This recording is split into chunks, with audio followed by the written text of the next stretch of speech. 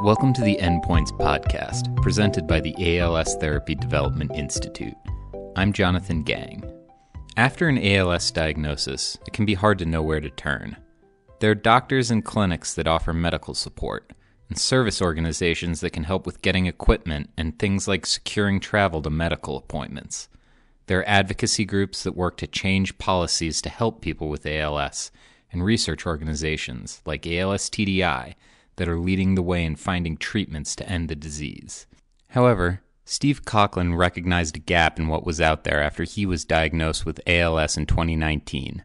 As a deeply religious man, he felt the need for spiritual support to face what lay ahead of him, and when he couldn't find an established group that could provide it, he started one himself. Thus, the ALS Family of Faith was born. The group connects people, both religious and non-religious, with trained chaplains who can provide them with spiritual and emotional support as they navigate the challenges of living with ALS. Steve joins us today on Endpoints to discuss his story and the mission of the ALS Family of Faith. So just to get started, I guess I'll give you a little bit of background on who I am, but I have always been from the Midwest. Grew up in the state of Ohio, and then after school, after attending Bowling Green in Ohio, I went to work for Price Waterhouse in Michigan, in Detroit, Michigan, and lo and behold, probably about 6 years later, I decided to go ahead and get into my own business, and that is in the area of non-qualified benefits and executive benefits and director benefits and that type of thing, and then migrated over to Chicago in 1986 and have been here ever since. About 20 years ago, I got married for the first time and only time, and now have three precious children that are ages 19, 18, and just 16. Then as I got into the area of non-qualified benefits, I decided to start my own company. So I've had that for about 35 years, and then just about 2 years ago sold the company off, and just working part-time, so to speak, as I migrate through this crazy disease of ALS. Steve first began showing the early symptoms of ALS in 2019. I started getting fasciculations or twitches in my chest and my neck and my face, and to some extent my arms as well. And I'm going, what in the world is all this? And it was especially prevalent in my chest. And I'm going, it's almost like I'm wondering if I have a heart murmur or something like that. And I said, no, I can't. I mean, my blood pressure's good. My heart rate is good. And I've always been very active from a working out perspective and so on. But I said, I need to go check this out. So I went up to Mayo in November of 2018. And as I was in Mayo, I was sharing with them what was going on, and they were doing all kinds of tests over about a 3-day period. And at the end of those 3 days, the doctor called me in and said, Steve, we're not exactly sure what you have yet, but we think it may be ALS. And I had no earthly clue what ALS was. And of course, I've heard of Lou Gehrig's disease, but did not know what that was. And then went back in April of 2019 to have further testing. And on April 23rd, 2019, after that further testing, the doctor called me in, and literally it was probably a 60 to 90 second conversation. That was it. He said, Steve, got ALS, got 2 to 3 years to live. Go home and get your house in order. That was it. So in any event, I was there by myself, and I just didn't know what to do or who to call or any of that. And so I wanted to tell my family about it, but I didn't want to do it long distance.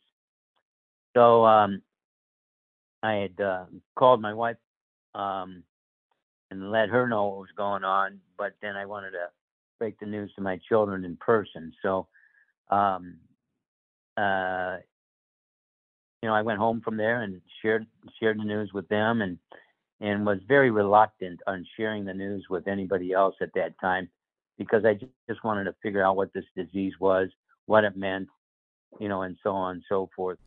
After his diagnosis, Steve connected with his local chapter of the ALS Association, who helped him navigate the early stages of his diagnosis. However, he eventually found himself in need of a deeper kind of support.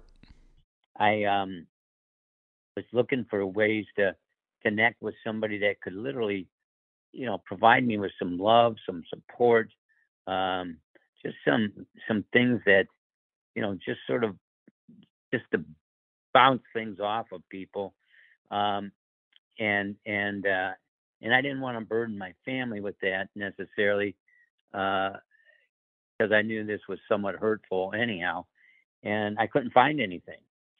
So I kept researching, and then um, as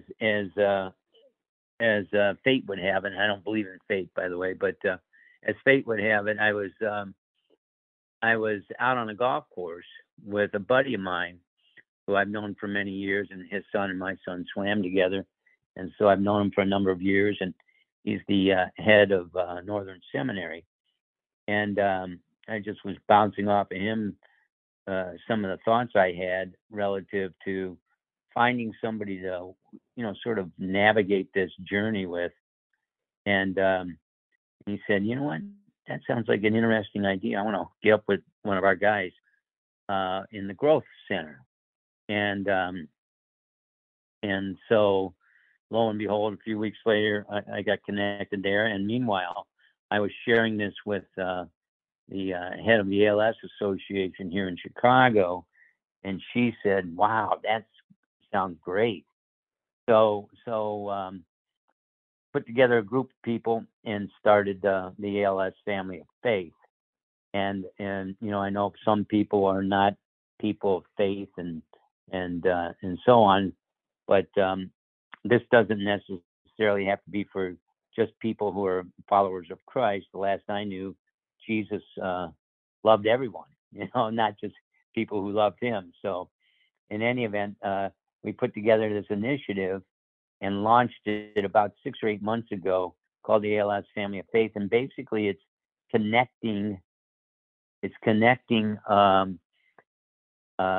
people afflicted with ALS, their family members, and or um, caretakers, with people that could be there just to provide, really truly just provide love and support. The individuals that connect with the ALS Family of Faith can basically write their own agenda or script, if you will, and determine how they want this caretaker to walk through, or this care partner, I should say, to walk through this journey with them. And some people just want a shoulder to cry on. Some people just want to connect periodically with people and just tell them what they're going through, and just talk, just a sort of a venue to talk with somebody who cares about them. And then, some people want prayer, and some people want a combination of the above. And again, they write the individuals connecting with the ALS Family of Faith write the script, and then they're connected with people who are very, very good at working with people.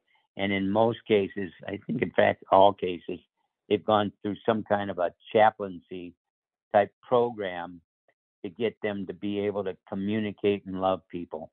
And the neat thing is, it's free of charge, not a psychologist type thing, or any of that, a psychiatric type thing, or any of that. It's really just forming relationships that can help them walk through this scary time with ALS, from the time they originally connect with them, until the end of their journey. Steve and his partners came up with a system where people living with ALS can come to the ALS family of faith and outline what kind of support they need and be connected with a qualified individual who can provide it. So the way it works with the care partners is the individuals get on the website, the ones that want this service or this relationship. I would say it's better, more of a relationship than a service. But you get online and put some information like, name and website and contact information, that type of thing. And then, within a day or two, somebody will connect back with them, sort of pairing the two. And then it becomes primarily a phone type of a relationship. Although if they're in the vicinity of that individual, that might work too, that they could get together face to face. But most of it's going to be a phone discussion / relationship. So that's sort of the way they work. And they're, once again, they're trained to be able to meet these people's needs and provide love and support for them. Most of our care partners have been through some kind of a 3 or 4 year degree on a secondary degree, not a primary degree, but a secondary degree on some type of chaplaincy some type of chaplaincy degree where they have worked with people. They know how to love on them. They know how to be there for them. And that's so they're all degreed, to put it that way. Well, at this point, the organization has been around for only a few months. Steve says he's already seen an enthusiastic response, and he's developing some lofty goals for the future. Our goal is that this works so well in providing, and I've mentioned it a number of times, but the love and support with these individuals, that it serves as a platform, a tested platform for other diseases, whether it be cancer or MS or MD or Parkinson's or whatever, that we can use that as a springboard into those other diseases as well. The ultimate goal is to provide these people with long-term hope. Just love, support, and ultimately hope. Not necessarily that they'll be cured, although that's what I'm hoping for. But hope for all of eternity. Where our hope is that by connecting with these folks, they in turn will love on them, give them hope to get through this challenging time. So they're not just sitting there wallowing in their tears or being disappointed and that type of thing, but to really encourage them and love on them and support them and give them hope for the future. In addition to his great work helping others living with ALS, Steve also recently became an enthusiastic supporter of our research to end ALS at ALS TDI. I'm always looking for cures or potential cures or the latest and greatest and trying to find treatments for ALS. And so it was only 3-4 weeks ago I was looking online and I came across ALS TDI. And so I placed a call and Carol was kind enough to call me back the next day, and we started a conversation, and sort of the rest is history, as they say. They are the world's only nonprofit biotech company that's sole mission is to find a cure for ALS. And I love that. That's just great. And then secondly, sort of a non-technical side of things, is I could hear over the phone the desire and passion of the individuals I spoke with on really coming up with a cure. And and that's a huge blessing. to have people that are devoted to a cause and are passionate about a cause, not just, a place to work, but are passionate about doing something. Awesome. And they're working on it all the time. I always say that without a sense of urgency, desire loses its value. And I can detect in their voice that they have a sense of urgency on trying to figure this thing out. Of course, when it comes to a sense of urgency to help others, you can also hear it in Steve's voice. Despite his own challenges navigating ALS, he is continuing to dedicate his life to helping others through the ALS family of faith. He says it's a big part of what keeps him going. I am just hoping and praying that people, before they leave this earth, will know the love of Christ, quite frankly, and that they will feel loved. And I guess the thing that I like is I just want to make a difference. Somehow, some way, when I get up in the morning, as awful as I feel some days, I just know I need to get out of bed because I want to make a difference in somebody's life. And, so that's my goal each day, is just to get up and at least make a difference in at least one person's life today. To learn more about the ALS Family of Faith and how you can sign up for their services, visit their website at alsfamilyoffaith.center. To learn more about ALS TDI and how you can support our research to end ALS, visit als.net. Thanks for listening.